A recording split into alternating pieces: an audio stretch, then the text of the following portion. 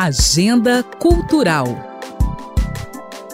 Segue em cartaz a Casa do Baile a exposição Marcel Gautherot, Registros Modernos da Pampulha, Depois e Além.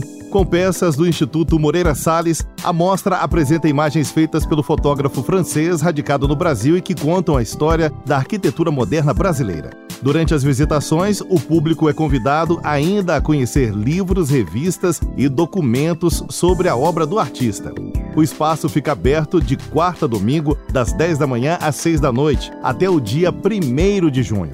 A entrada é gratuita, mediante agendamento pelo site pbh.gov.br. Admiradores da cultura francesa estão convidados para a 8ª edição da Festa Francofonia. Em parceria com grandes entidades da cena artística mineira, como a Filarmônica de Minas Gerais e a Biblioteca Pública Estadual, o evento oferece uma série de atividades em Belo Horizonte, entre elas sessões de cinema e concertos de músicas clássicas.